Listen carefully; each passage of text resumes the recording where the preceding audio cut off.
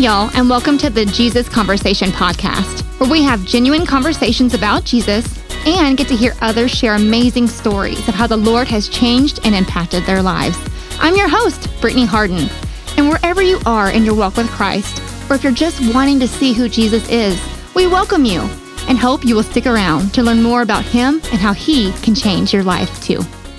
Hey everyone, and welcome to our third episode of the Jesus Conversation podcast. I am Brittany, and I am glad you are tuning into this episode. If this is your first time or joining us for another episode, I want to welcome you and pray these stories you're about to hear will grow you closer to Jesus and bring you encouragement. On today's episode, we will be discussing the God who changes you. I have a very special guest with us who will be sharing about his near-death experience and how God used that moment to refocus his life to follow Christ and see now what he is doing for the kingdom of God. So without further ado, it is my pleasure to introduce you to Ty Hirsch. Ty, thank you and welcome to the show. No. I know I said that wrong. Ty, what is your last name and how do you say it right? It's Hirsch. Hirsch. Like Hershey's, like the candy. Yeah. I knew I was going to mess that up. Living in Germany has just messed up my pronunciation. No worries. Well, Ty Hirsch, Yep. welcome to the show. It's okay. I'm glad to be here. Thanks for having me. I'm so excited you're here.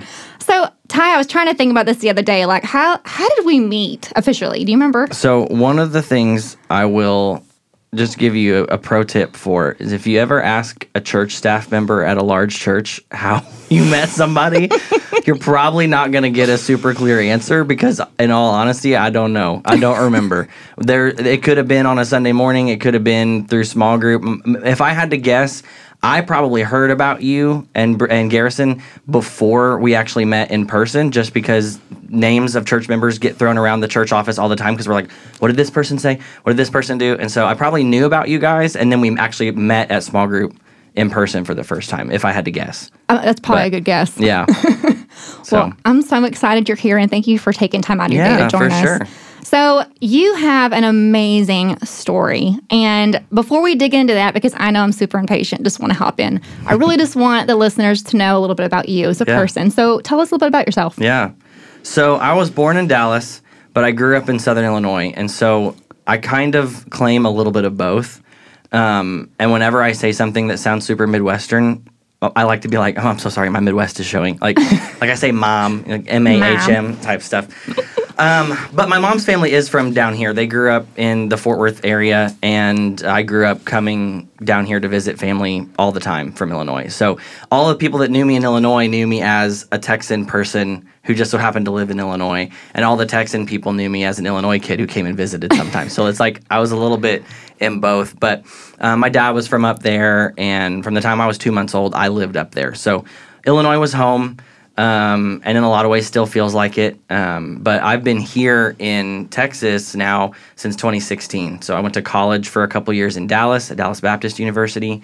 And then at the end of that time, I took a job at Greenwood and kind of spent a few months traveling back and forth between Dallas and Weatherford and making that awful drive on 20. Oh, gosh. But yeah, that's kind of how it's been since then. So moved to Texas in 2016, took the job at Greenwood in 2018, and have been here now in Weatherford for 5 years. Met my wife here. We had our son here. We're trying to buy a house in this area, so like Weatherford is definitely home. So that's awesome. So will you tell people what you do? What is it that your actual job is? So my official title is Associate Pastor of Middle School Students and Young Adults, which is really long. But when I'm just conversating with people, I'll tell them I'm the middle school pastor and the young adults pastor. So that just means that it's my job to set up and equip a team of volunteers, to set up and equip families, to set up and equip their middle school students to follow Jesus. And so I do meet with students, and my job is directly with students, but I see my most effective way to do that job by setting my team up of a group of adults to love those kids really well. And so we have 6th through 8th graders that come every Wednesday and every Sunday, and then we do events throughout the year with them, and I get to have the blessing of being the one that spends all my time thinking about them and how to help them, and especially their parents, to lead them to know and follow Jesus with everything they have. So, and I bet in this time and age, it's really hard. I feel like our middle school leading up to high school can get incredibly confused with the way that the world is. Absolutely. Well, and middle school is a confusing time anyway. Oh, true. You don't know if you're an adult or if you're a kid, and then you throw the internet in there, and then you take away regulation from that. It's you'd be surprised how common it is to find 11-year-olds who have had unfiltered access to the internet at that point for like 4 or 5 years already. Wow. And you put a kid who has no impulse control and doesn't have the wisdom of years of life, and then give them all the access to everything in the world, good and bad. It can lead to some pretty crazy things. I will say one thing I love about working at Greenwood is we have a church full of families that recognize that potential danger. And we're one of the only middle school ministries I know of that the majority of our kids either don't have phones, or if they do have phones, don't have access to the internet on their phones. Yeah. And so I find myself among other youth pastors that focus on middle schoolers in a unique place where they're all like, what do you do to help your kids not be so addicted to their phones? And I'm like, don't give them a phone. Most of my kids don't have phones, so I have unique challenges, I think, in that way. But it's a cool challenge to have. So that's cool. And have you? I mean, I know this is kind of swaying away from what we're talking about today, but when you're dealing with middle school kids who come to you and say, Pastor Ty, all my friends. Granted, I can't speak or attest to this to every child, but assuming some kids come to you and say, my friends have access to phones, what do you say to those kids who don't? Well, a lot of times, kids that see their friends doing something, whether it's phones or anything else, and want to do that thing, but their parents won't let them, that their parental involvement is usually the reason why they can't do it. And so my number one response in all of those moments is, hey, have you talked to your parents about this yet? Like, I don't want to do anything as a youth pastor that undermines the parents' ability to disciple their children first. Right. And so a good example of how this functions is the way we do our summer camp stuff. So when we do summer camp, we have a team of college students that come in that their number one job is to just make camp fun. They run the games, they do the chants, they dress up crazy. I tell them in the training meeting we have at the beginning of the week, if you don't lose your voice by the end of the week, you're doing your job wrong. Like, you need to be doing this at the top of your ability.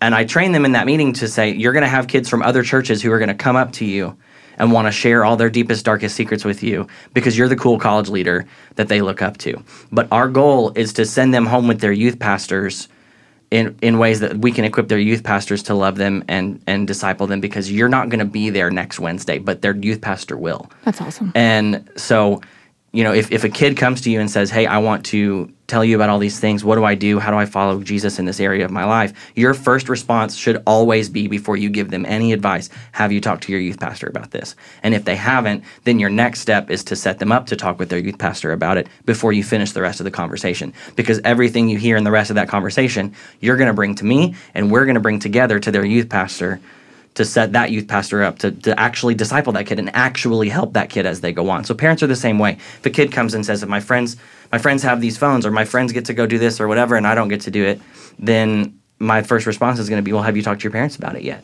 Yeah. And if they haven't, then I'm going to say, okay, well, we should, Yeah.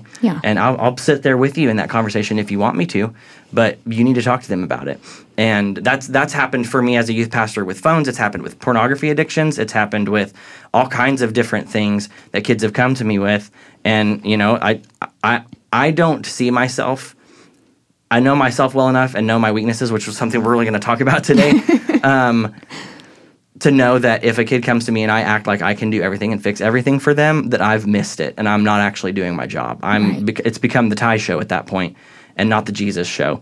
And my leader, I'm making t-shirts right now for all my leaders that say "Make Jesus Famous" on the back of them. So we can constantly be reminded of the idea that Jesus is our lead story. He is the most important thing. And if we're not pointing kids back to him, then we're shooting ourselves in the foot. And we need to do that through their parents first. So I love that. That's great stepping stones. And I feel like that's a lot of biblical truth that needs to be set in stone to get them prepared for what comes later. Yeah, I mean, at any age, honestly. Right. All right, Ty. Well, I am chomping at the bit, and I am so excited to hear and to just dig into your story. So I'm going to give you full mic and just say, whenever you're ready, let's hear it. Yeah, for sure.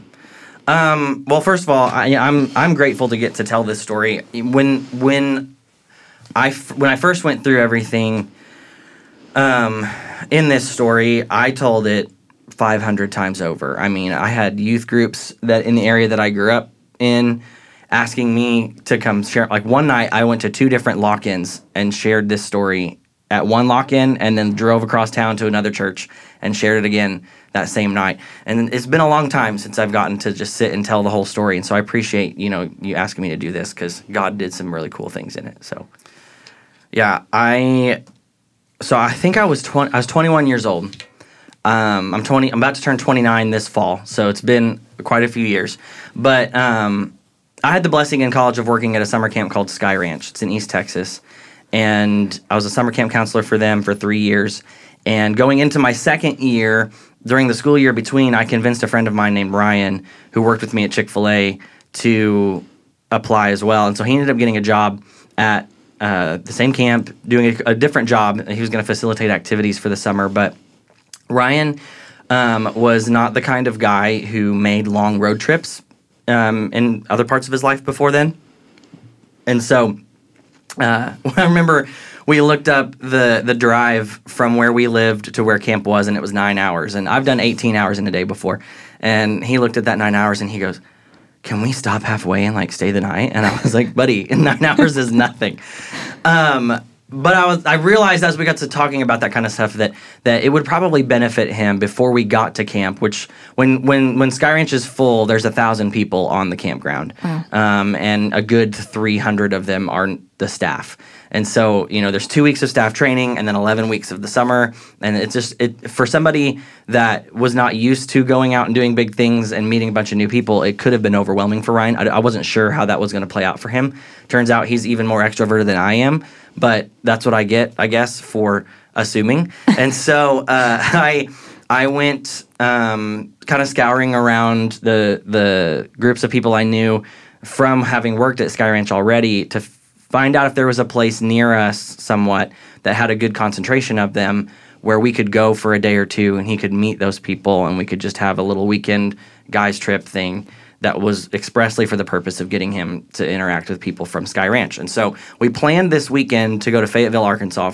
We lived in the St. Louis area at the time, so it's about 5 hours or so for a drive. And so we thought we'll go on a Friday, we'll spend all Saturday there, and then we'll go to church with them on Sunday morning, because the church we went to didn't meet until Sunday nights. And so we had the time to meet for church on Sunday morning with them, and then go ahead and drive and basically roll right up to our own service in the evening on Sunday. So we planned this whole weekend. We went to see a concert Friday night in downtown Fayetteville, and then we met some people at Whataburger for dinner and stayed up late into the night. And then there's a TV show that we all watched that had released a new season on Netflix that the buddies of mine from camp that we were staying with had set up 500 TVs across the living room, and they were all connected to multiple computers, and they would all just hit spacebar at the same time and play all the video. And that way there wasn't a bad seat. And we watched the entire season of that show until 4 or 5 in the morning. And then we all slept until noon. And all of those are really important because it kind of sets up why we ended up where we ended up. So we decided that we had to spend the Saturday afternoon somehow. We weren't going to sit around in the house and do nothing. And we found out there was a hiking trail, because it's Fayetteville, Arkansas. There's tons of hills and trails and the Ozarks, and it's beautiful. And so we found one called Hawksbill Crag, or I think that's technically the actual name of it is Whitaker's Point. But it's called Hawksbill Crag casually because it's a down and back trail that at the very end of the trail, before you turn around and go back, it has a giant cliff that comes off the mountain that looks like a hawksbill. Oh, and wow. It's stone. It's just exposed cliff. It almost kind of looks like the bottom part of Pride Rock on The Lion King. Yeah. But it's coming out of the trees. And so we went to this trail to go see that cliff. And, what they don't tell you if you're not familiar with the Ozarks is that when you're going on a trail like that, you're actually up high in what are considered small mountains. But it doesn't feel like it because you're not at an elevation where the trees don't grow. So it just feels like a really hilly forest that you're in. But every once in a while, you'll turn a corner and there'll be this giant cliff off to your side and that reminds you, where the ground has fallen, that you're actually much higher than you think you are. And so on the way out to that cliff, there is a place on that trail where the trail kind of goes alongside, or goes over a creek basically, and then alongside where that creek goes over the cliff.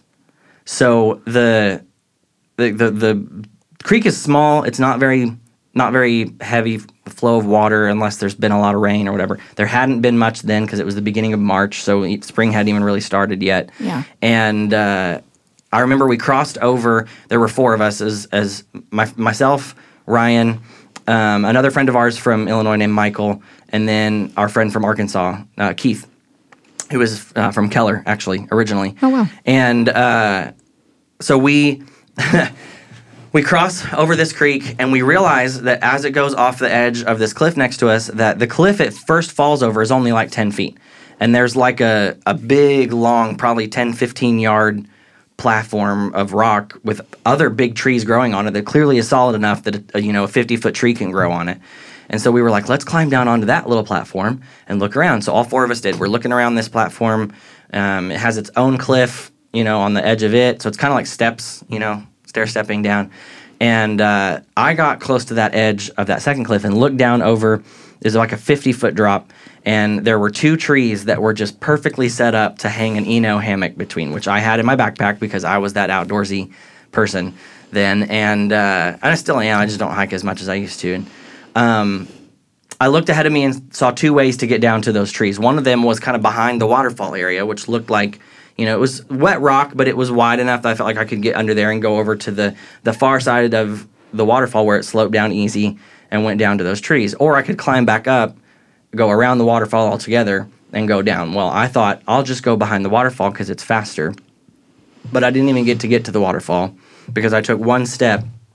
And mind you, I was still by the edge of the cliff when I decided all this.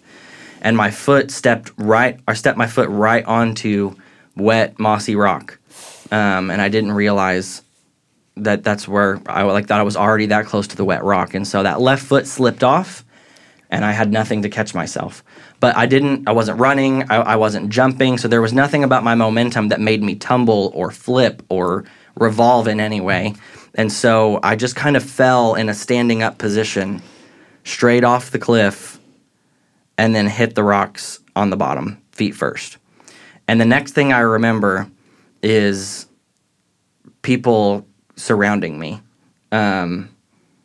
We found out later that there was... Well, I found out later because I had a concussion. So, everybody else in the moment knew. But there was an ER X-ray tech on the trail. There was a physician's assistant on the trail. Wow. There were 2 RNs on the trail. And then there was a girl who... I feel like if you've ever been hiking, there's people like this that you go out and they have a backpack full. It's like they went to REI and bought everything REI has. And they just carried it with them on the trail. This girl had like the campfire or whatever, the mugs that have like the speckled design on them. She had aluminum mugs. She had like flares and a first aid kit, and she had a foil blanket. And I was in khaki shorts and a t-shirt and chacos, and it was March in Arkansas. So when the sun went down, it got cold fast, and she had that foil blanket to wrap me up in. The ER X-ray tech, she held my head still. So that if I had any neck injuries or anything, that I wouldn't get any more hurt. And the PA guy kind of ran the show for first aid response, and then the RNs kind of did whatever he needed them to do. It took an hour and a half for the field and game officer to show up, I think. The timeline gets kind of fuzzy for me because I've heard different versions of it from different people, and I was concussed, so for me it all felt like that. Yeah. But I know that it took a while for the field and game officer to get there, but he had morphine, so he was my best friend once he got there. Good grief, yeah. And then not long after him was the actual EMS response team. They flew a helicopter in and landed it in a field up by the trailhead, and then a team of about 30 volunteers showed up as a result of a police scanner call. That I found out later, those people and about another 150 sit and listen to police scanners every season for people that get hurt out there, and that's all they do. They go and they volunteer to get people out of emergency situations. Wow. And so those people were waiting for me to fall, which is wild. But they carried me out by hand on a stretcher off that trail up to the trailhead where they put me in an ambulance and then took me from the ambulance to the helicopter. And the helicopter flew me from there in Arkansas to Springfield, Missouri, where they did all my ER work. And then 10 days later, because of a bunch of insurance craziness, I had my surgeries on, so my elbow and my foot were both broken. My foot was the worst. It took everything in my elbow. My radial head broke off, so your radius is shaped kind of like a capital P. It's filled in, and the circle part of the P broke off. And there's 2 screws to this day holding that in. And there was hardware all in my foot holding it together while it healed, but it's been removed now. And so... now, this is just your left side, right? All my left side. My right side had some scrapes. I also had 30 stitches in my forehead. I had a big gash that went up into my hairline. That one's harder to see now because my mom was like, you need to use Mederma. You need to put Mederma on your scar. Every day. And I did, and it worked. So if you ever have a bad scar, it's not sponsored at all, but Mederma really works. But yeah, that's kind of like the physical side of the story. I mean, that is how it all happened on that day. Spiritually, I was in a weird place. I grew up as a pastor's son. We moved to Illinois when we did because my dad took the job as the youth pastor at the church he grew up in, which I love that church. There were times when I was a kid that there were things about it I did not like. They're a King James only, singing hymns from the hymnal, lights all the way on during worship type of church. As a young, bullheaded, arrogant kid, there was a lot of things about it that I thought, well, if we just did this different, or did this way, or did these things this way, then things would be different. People would come, and all the while, my dad's trying to lead this church and navigate this church through, really difficult seasons. There was church drama in the late '90s and early 2000s when he finally went from youth pastor to senior pastor in 2001, and then once they finally got the church out of all that drama, then the housing market crashed a couple years later. And so then money was awful. And in Illinois, recessions hit harder in states like Illinois than they do in other states that take care of their money better. But I didn't realize everything that they were going through. And so I learned so foundationally to my identity and who I am, how important it is to know Jesus and to listen to his voice from my dad, from my mom, from my grandparents, from the other members of that church. I could list probably 2 or 3 couples off the top of my head, and I know there are more that were like adopted grandparents to us too. The youth pastor that my dad hired when I was in the end of middle school, beginning of high school, and then their family, just all these people who just poured into me how important it is to know and follow Jesus. And I had grown up in that, and now I was in college. First time I'm having to own my faith for myself. I actually got saved at 16, but didn't really show people who Jesus was to me or what I was doing there. And so not long after I turned 21, a couple months before this all happened, I got baptized because I had told people I had been saved 2 times before I was 16. And at the church I grew up in, if you want to be baptized, you go up in front of the whole church and you tell everybody. Now normally it's because you've talked to the pastor beforehand or whatever, but they're completely congregationally led. Okay. So, if somebody wants to get baptized, the whole church is going to vote, because they have the spiritual authority in that organization.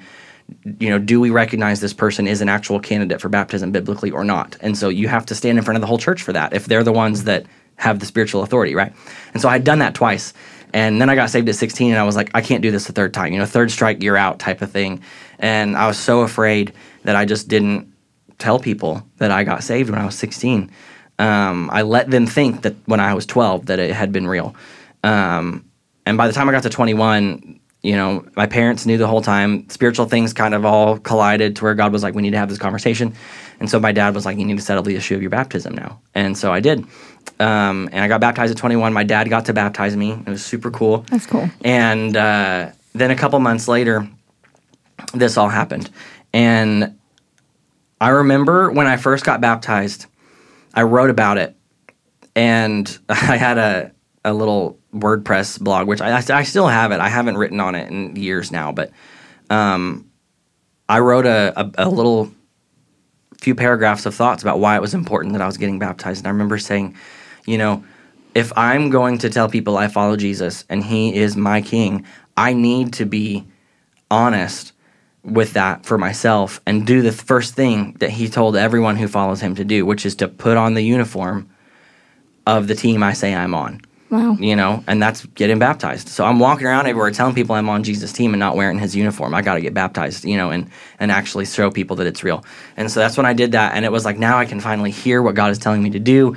You know, it's like our pastor, Pastor Brian, always says, if you're wondering what God wants you to do and you can't figure it out, go back to the last thing he told you to do and do it. And then you'll hear. And that's exactly what happened before I even had heard that from Pastor Brian, you know.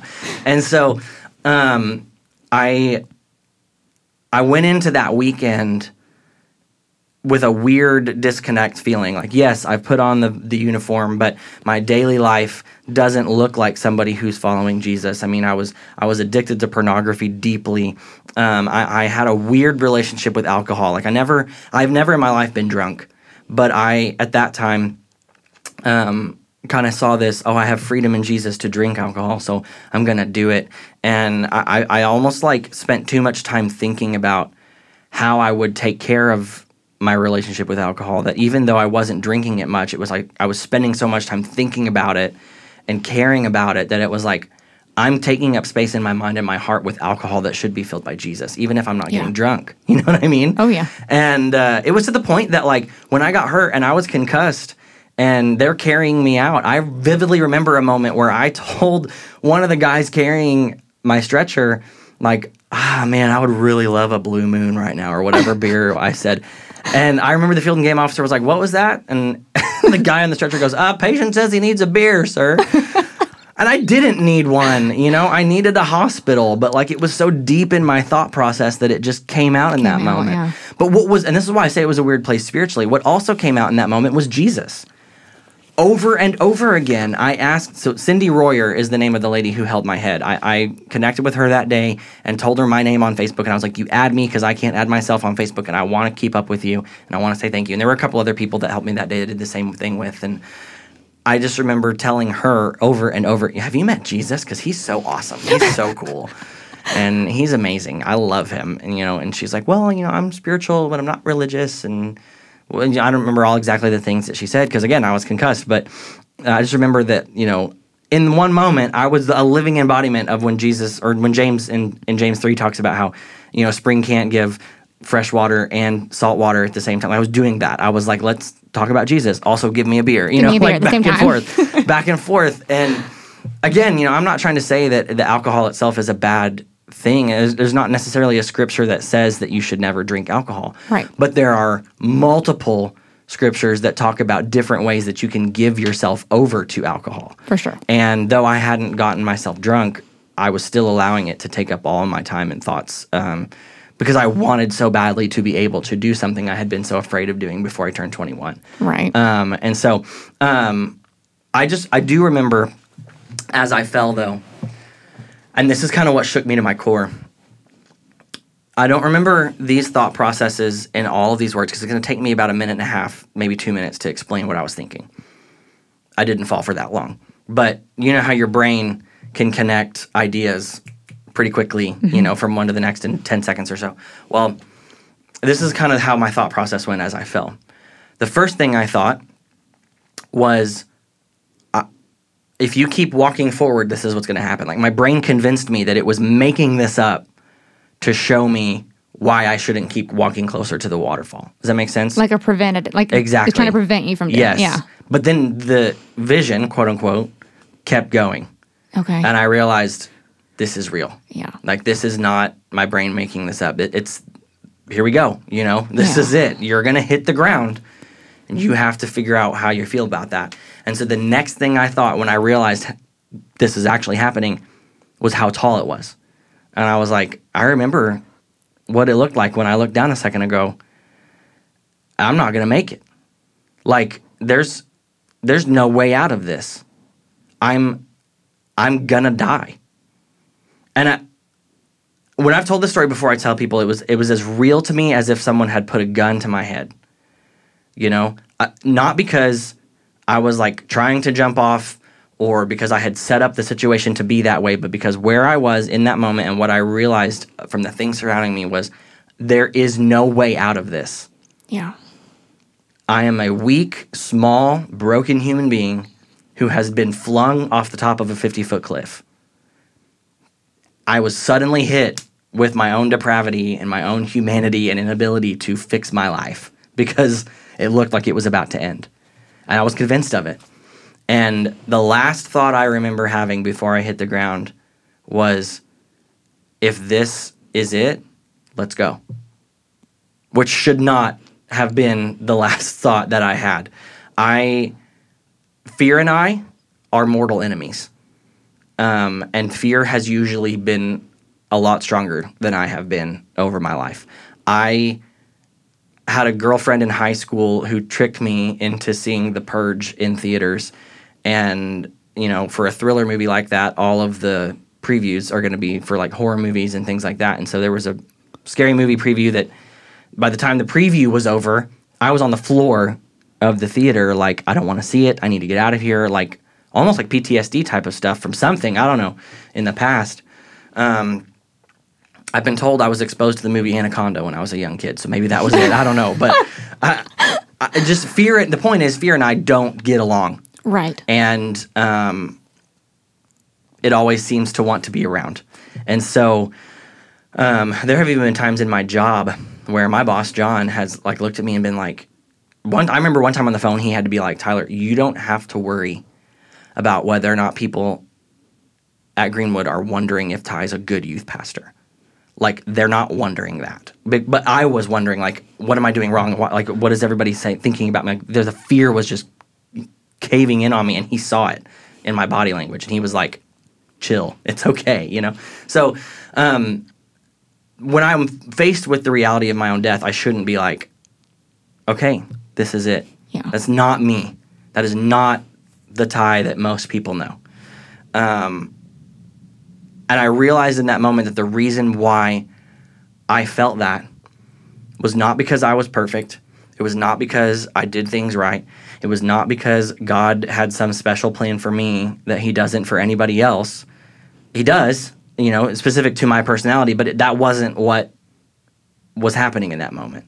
What was happening in that moment was the peace that passes understanding in Philippians 4. When Paul's like, you follow Jesus, and you're going to have a peace that does not make sense in moments where it shows up. Right. And it didn't in that moment.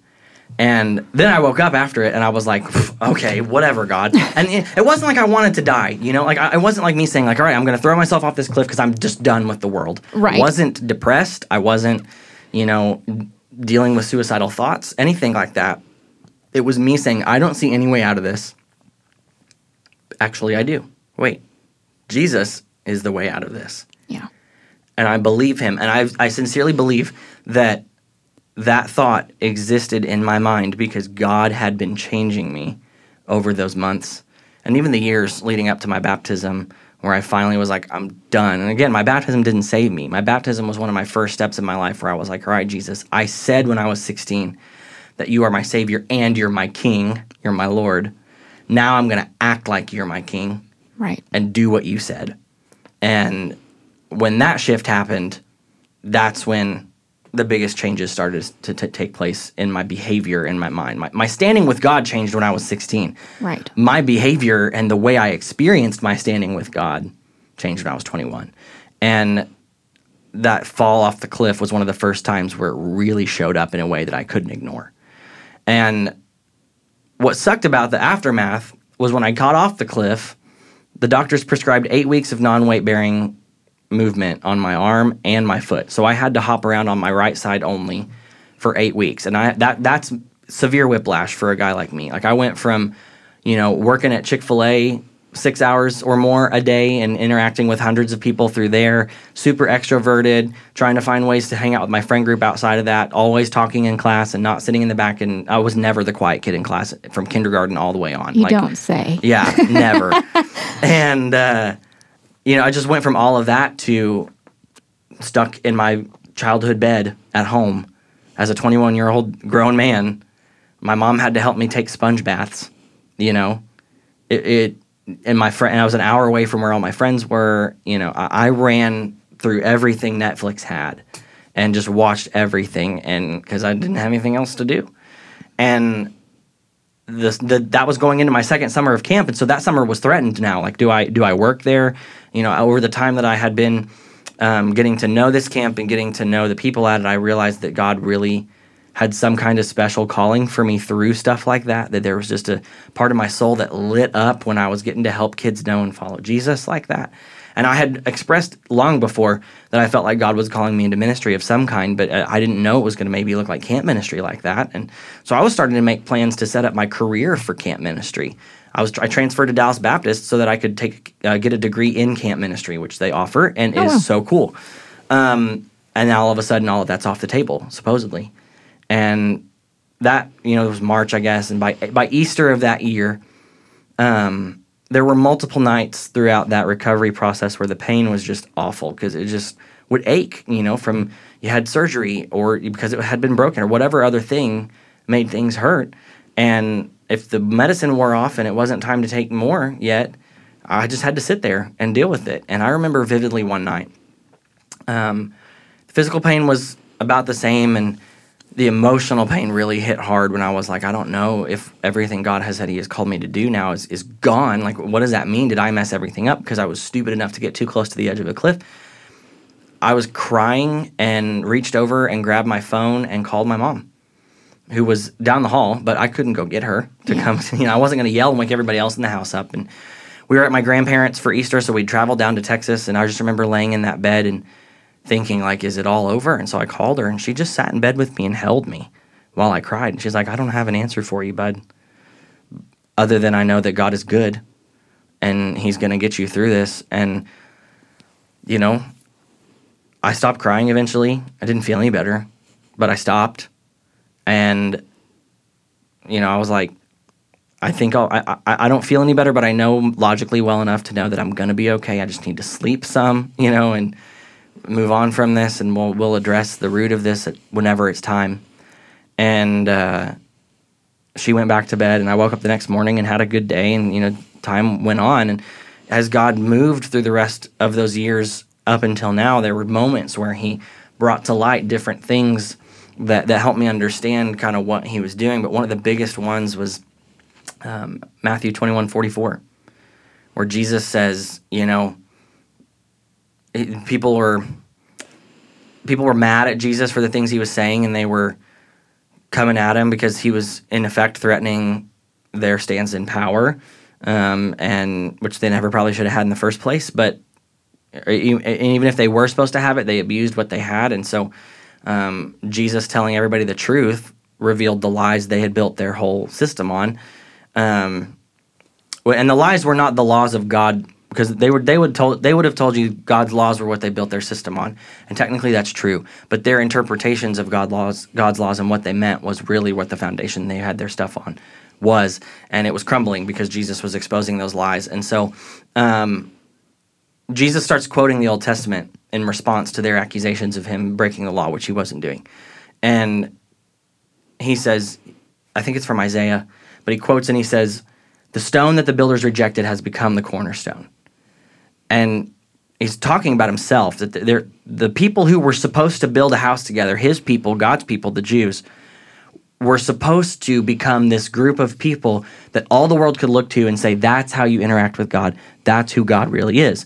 But the problem was, and the Old Testament makes this very clear, that just because they were God's chosen people didn't mean that they didn't have their own problems too, and that they weren't also part of the problem, and they were. And so, though God had promised to Abraham that he was going to use those people to save the world, he still had to save those people too. And so, they were meant to be the builders, but they rejected the cornerstone, which is now everything is built on this cornerstone. And if you're not familiar with ancient architecture, what Isaiah and now Jesus is saying is that, they would build these old buildings with the cornerstone being the first piece they would put down. They had to find a stone or carve a stone if they couldn't find one that was as perfectly square as they could get it to the dimensions they wanted their building to be. And if it wasn't right, then the rest of the building would be off, because they would build the walls off of that corner piece the cornerstone. And so Jesus is trying to say, like, you rejected this teaching, this idea, this stone, but it's actually the cornerstone. It's actually the point of everything. Like, everything is built on me. It's all on Jesus, which is why our ministry is all focused on making Jesus famous. And then Jesus goes on to say, if anyone falls onto this stone, he will be broken to pieces. But on whomever the stone falls, he will be crushed into powder. And it's Jesus' poetic imagery way of saying, if you allow yourself to fall on Jesus, you will break. Because if you haven't fallen on Jesus, then what you have is a sham. Yeah. It's a shadow, broken version of the real thing. It's like, I grew up near the Mississippi River. At the headwaters of the Mississippi, the water is clear, it is beautiful, and it is bright. You can put your hands into it and drink it up in Minnesota where it starts. But if you go to New Orleans, or even St. Louis, where I grew up near, not even halfway down the river, the dirt and the trees and the trash that have all been thrown into that river have made it this muddy, awful mess, and it's dirty. And what Jesus is saying is, we're all down in St. Louis, New Orleans, that part of the river, trying to drink from the water and get satisfaction, where Jesus is saying, no, the real thing is up here at the source. That's me. And if you want the real stuff, come to me. James 1 says, every good and perfect gift comes down from God. And He does not turn around and cast a shadow on you because He turned away from you. Which means you want the best of the best, the good, great stuff, you go to Jesus. You don't go anywhere else. Right. Every truly wholesome, good, and perfect thing starts in Jesus. Love. And this is why the fruits of the Spirit are listed like this. Love, joy, peace, patience, kindness, goodness, gentleness, faithfulness, and self-control. And Paul says at the end of that list, against these things there is no law. And it's funny because you think he's talking about God's law. Right. But then when you think about it, look at human laws. Have you ever seen a human law that goes against being able to actually just truly love someone, giving them what they need even when they don't deserve it? Mm-mm. Joy, peace, patience, like humans don't draw towards those things, or at least making laws against those things, because they're truly good, wholesome, pure things, and they all come from God. True.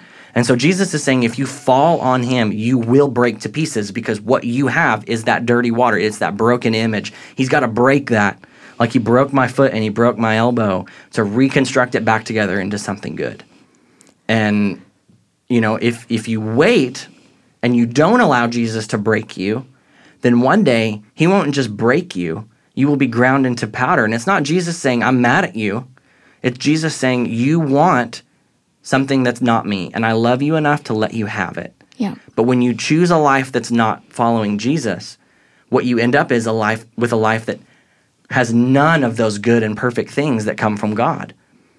And the end of Revelation says that the people that end up in that camp are going to get cast out, because God's new perfect creation is not going to have those bad things. Right. It's only going to be those good things. But if you want those things, you can have them. You just got to make sure you know what you're getting yourself into before you do it. And so exactly. that verse really jumped out at me after all of that, realizing like I had to let Jesus break my pride, break my own self-centeredness in order to fully see who He really, or start to begin to fully see, because I don't fully see Jesus yet, Yeah. That's why Revelation is called Revelation. It's Jesus being revealed fully one day. One day. But that's kind of where He took me out of that season, was to start to see how badly I need Him, how I need to depend on Him. And it's cool because He kind of wrapped it all up with a bow a couple months ago. I was listening through a podcast series on the Old Testament, specifically the first 5 books of the Old Testament. And they made a really big point in that podcast that Jacob, Abraham's grandson, fought and wrestled with God for years to try and get things that God was always trying to just give him and bless him with anyway. And Jacob had to have a wrestling match with God that broke his hip to a point where he walked with a limp for the rest of his life in order to recognize how badly he depended on God. In a lot of ways, I see myself in Jacob, that I wrestled and fought with God for things He was always trying to literally hand me on a silver platter, because that's how salvation works. Right. But He had to finally break my pride to the point where I am living now with a scar on my elbow that's 6 inches long, and a scar on my foot that's 6 inches long, and technically a scar on my forehead, or the one that nobody sees is what my foot feels like when I've walked 10,000 steps in a day. Right. Or 15th, or when I work at summer camp for a week, when we take our kids down there, and my feet are dead. I have to like not walk for like 3 days because it just hurts. It just hurts. You know, it's functional. The doctors have said I'm not going to break it again like that if I just walk on it. You know, I can play basketball. I can deadlift 400 something pounds. You know, like not a problem.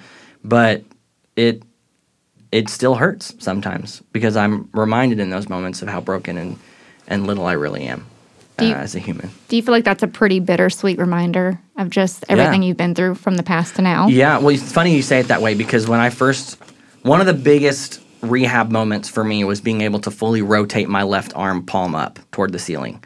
I was not able to do that at first because your radius is called a radius specifically because it's responsible for the architecture of the radial movements of your arm. So when your arm corkscrews or you flip your hands up and down, you know, like you're going to serve things on a whatever, that's your radius is responsible for that, or responsible for bearing the weight of that movement rather. And so when I broke it, I couldn't do that. And I remember very vividly a day where I had taken a hammer and I was doing this for months. I would just slowly let the hammer head, I'd hold the hammer, you know, straight up and let the head of the hammer just kind of slowly pull my arm until I got to a point where it just hurt too bad. And then I would stop there and let it sit there in that pain for a few seconds and then go back up, let it rest, and do it again. And the day that I was able to finally let the hammerhead go all the way to the table and my palm was completely up, I screamed. Like, I dropped the hammer, I hopped into the kitchen, I was like, Mom, I did it! I was so excited I can do it! And for a long time, and now even now when I think about it, because life has gotten in the way now and I don't remember it as often, but for a long time, every time I prayed, I would pray with my hands up. Wow.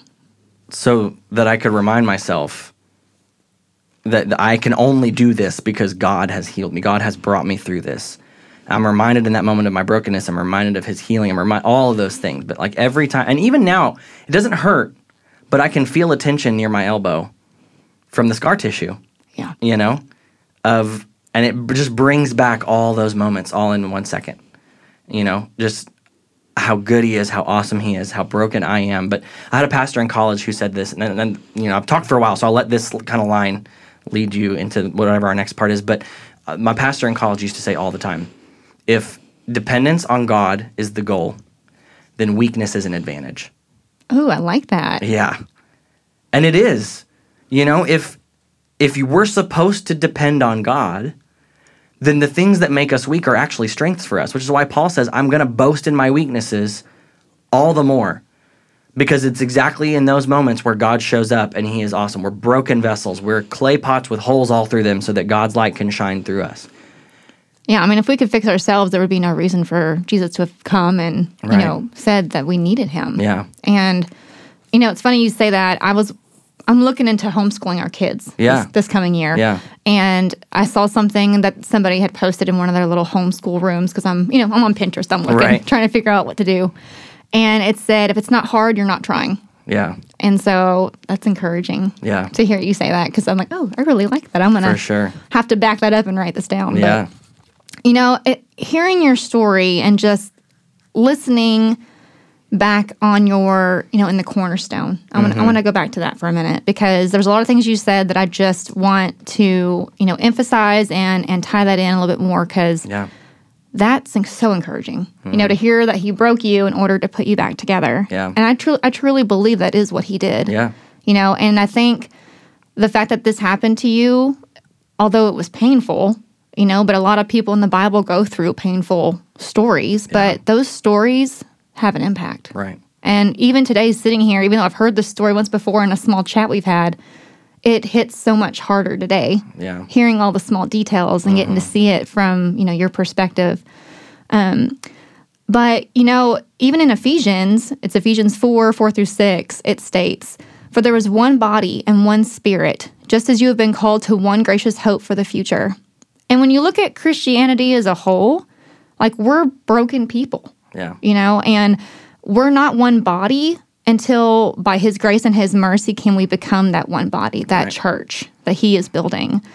And, you know, when God put you back together, it reminds me, and I see like this vision of just, you know, as God breathed us from dirt, I think about a builder who builds a house, and he picks up those dirty, dusty bricks out of the ground, washes them off, and as you so eloquently described about the cornerstone, he's placing our stones in his church to build this gracious building, to build this kingdom that he is going to be allowing us to be a part of.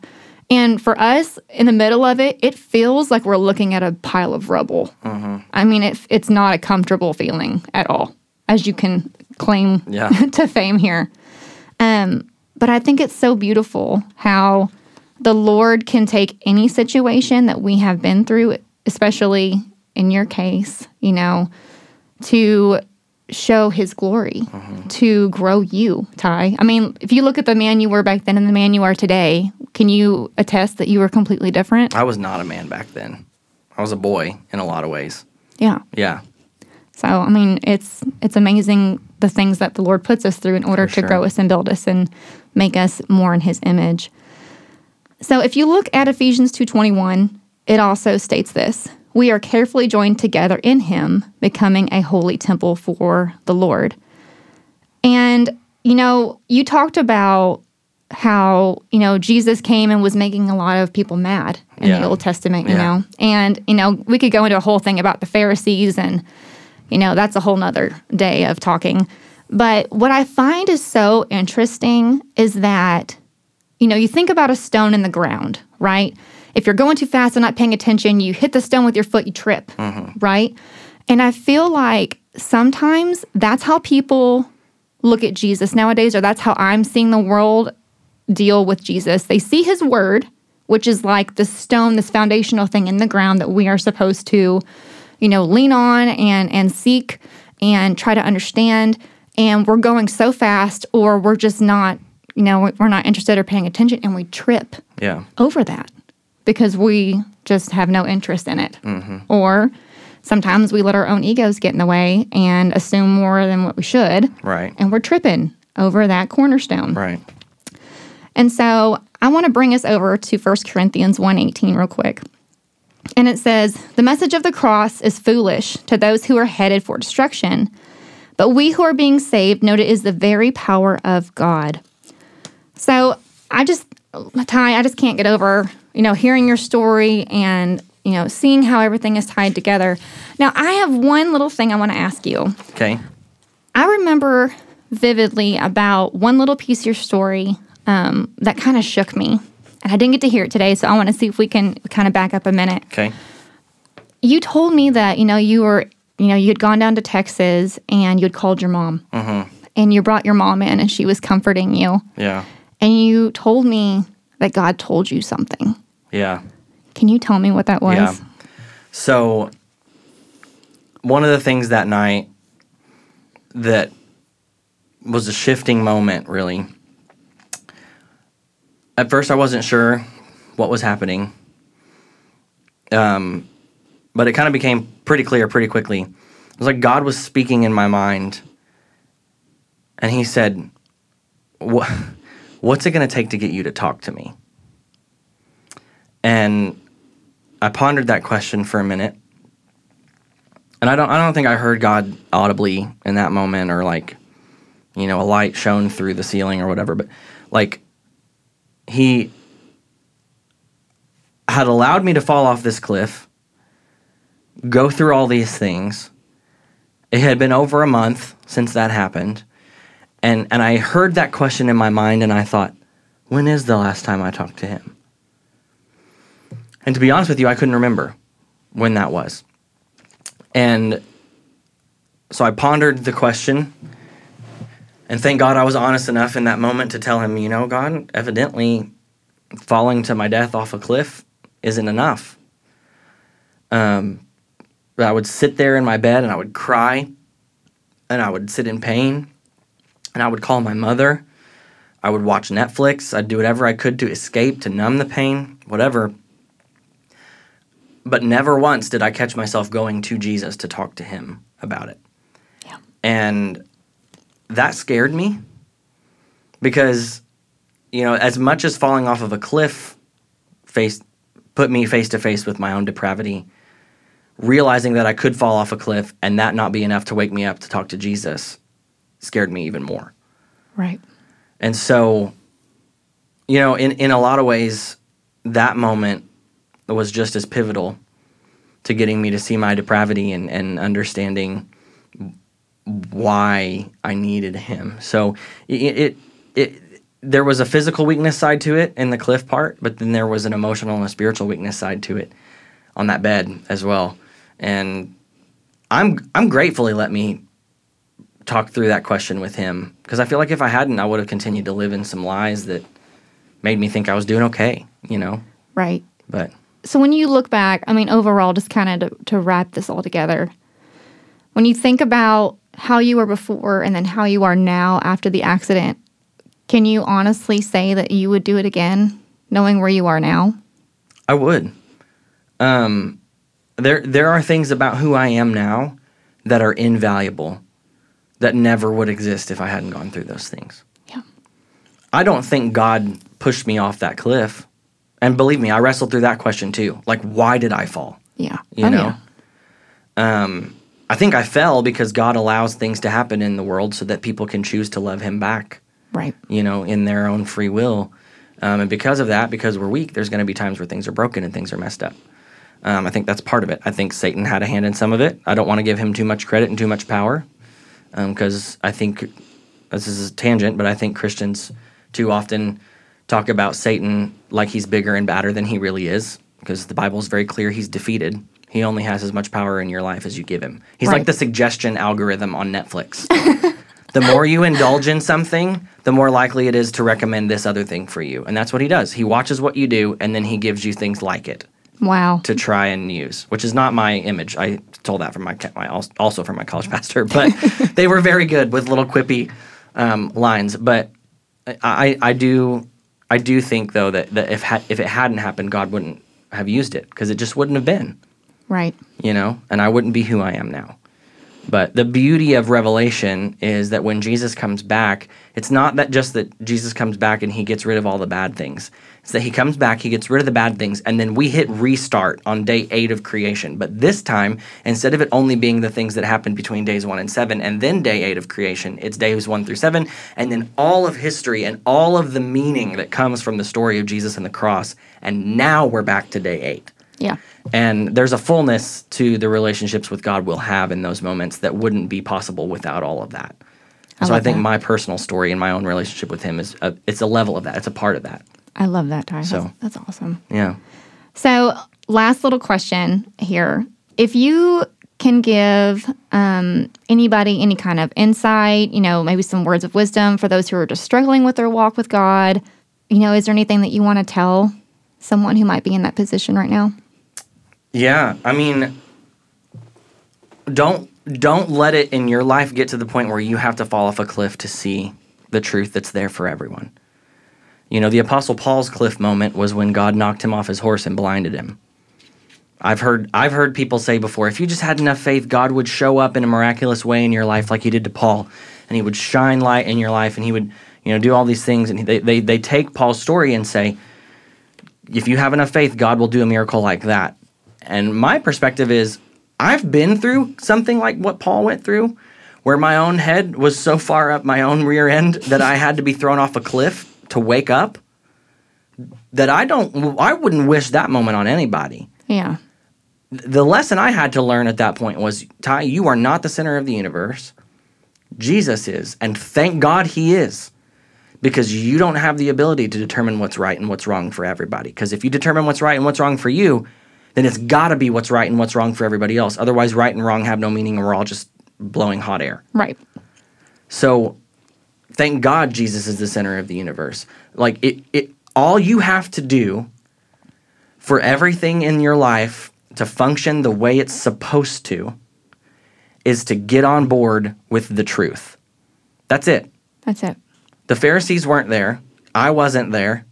A lot of us aren't there. Most of us aren't until we finally get on board with Jesus's telling of the truth. If you notice the way Jesus does his ministry, he never goes, I think this is how the world works. Right. I would say this is what's going on. Jesus just made statements.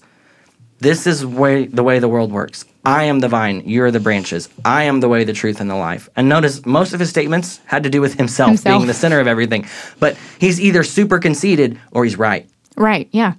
And if he's right, I want to be on board with him. And that's why in Romans 10:9 it says, if you want to have a relationship with Jesus, you want to be saved, you believe that Jesus rose from the dead, and then you confess with your mouth that he is your Lord. You know, you're just agreeing with Jesus. That's just really fancy biblical talk for agreeing with Jesus. And to the Pharisees, they were threatened by Jesus because their lives were built on lies. Right. The lies, if your life is built on lies, then the truth will always be a threat. Of course. Always.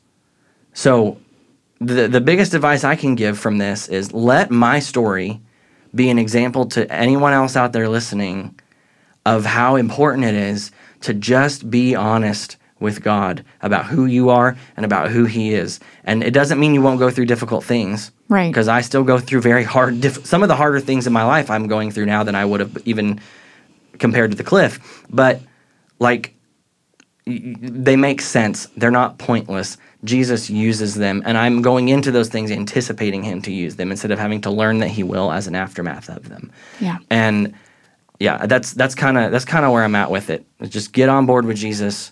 And you know, the president of my university used to always say, good people or good leaders learn from their mistakes and their successes. Great ones learn from the successes and mistakes of others.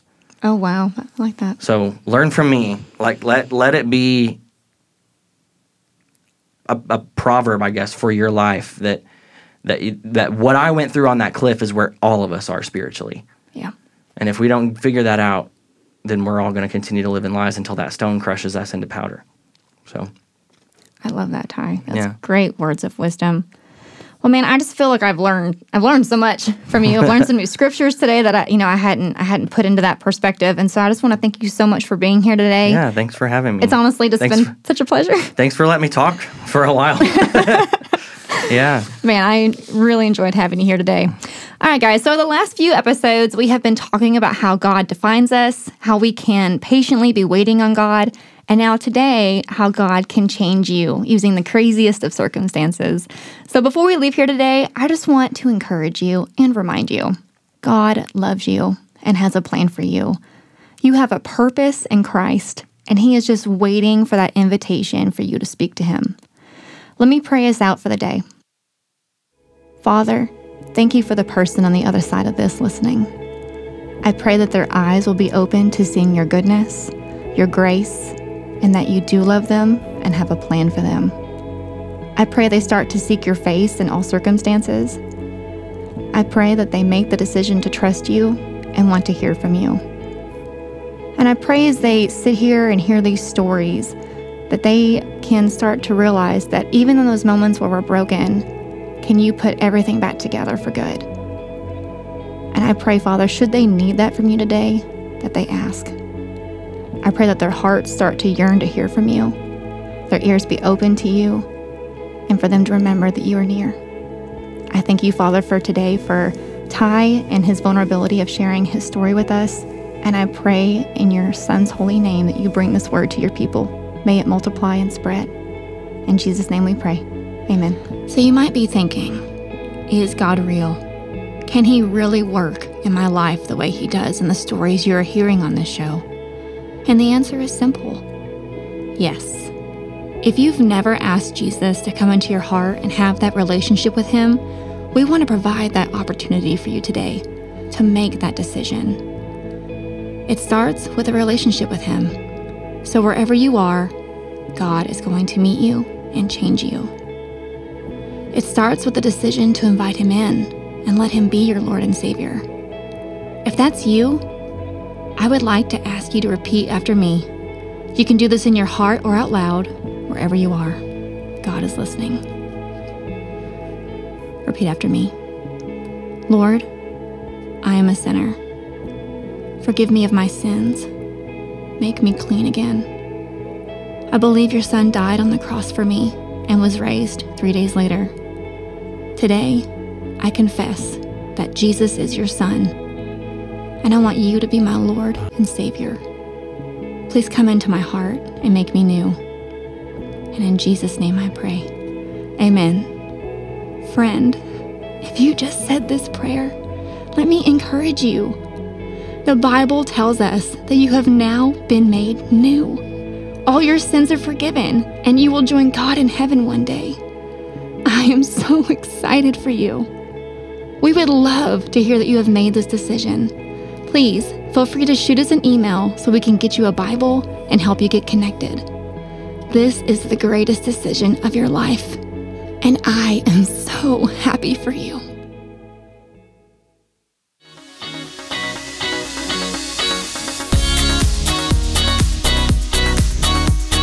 Well, unfortunately, we're out of time for today, but we would like to say a special thank you to our listeners for joining us, and please be sure to check us out on our social media pages at Jesus Conversation Podcast on Facebook, Instagram, and TikTok.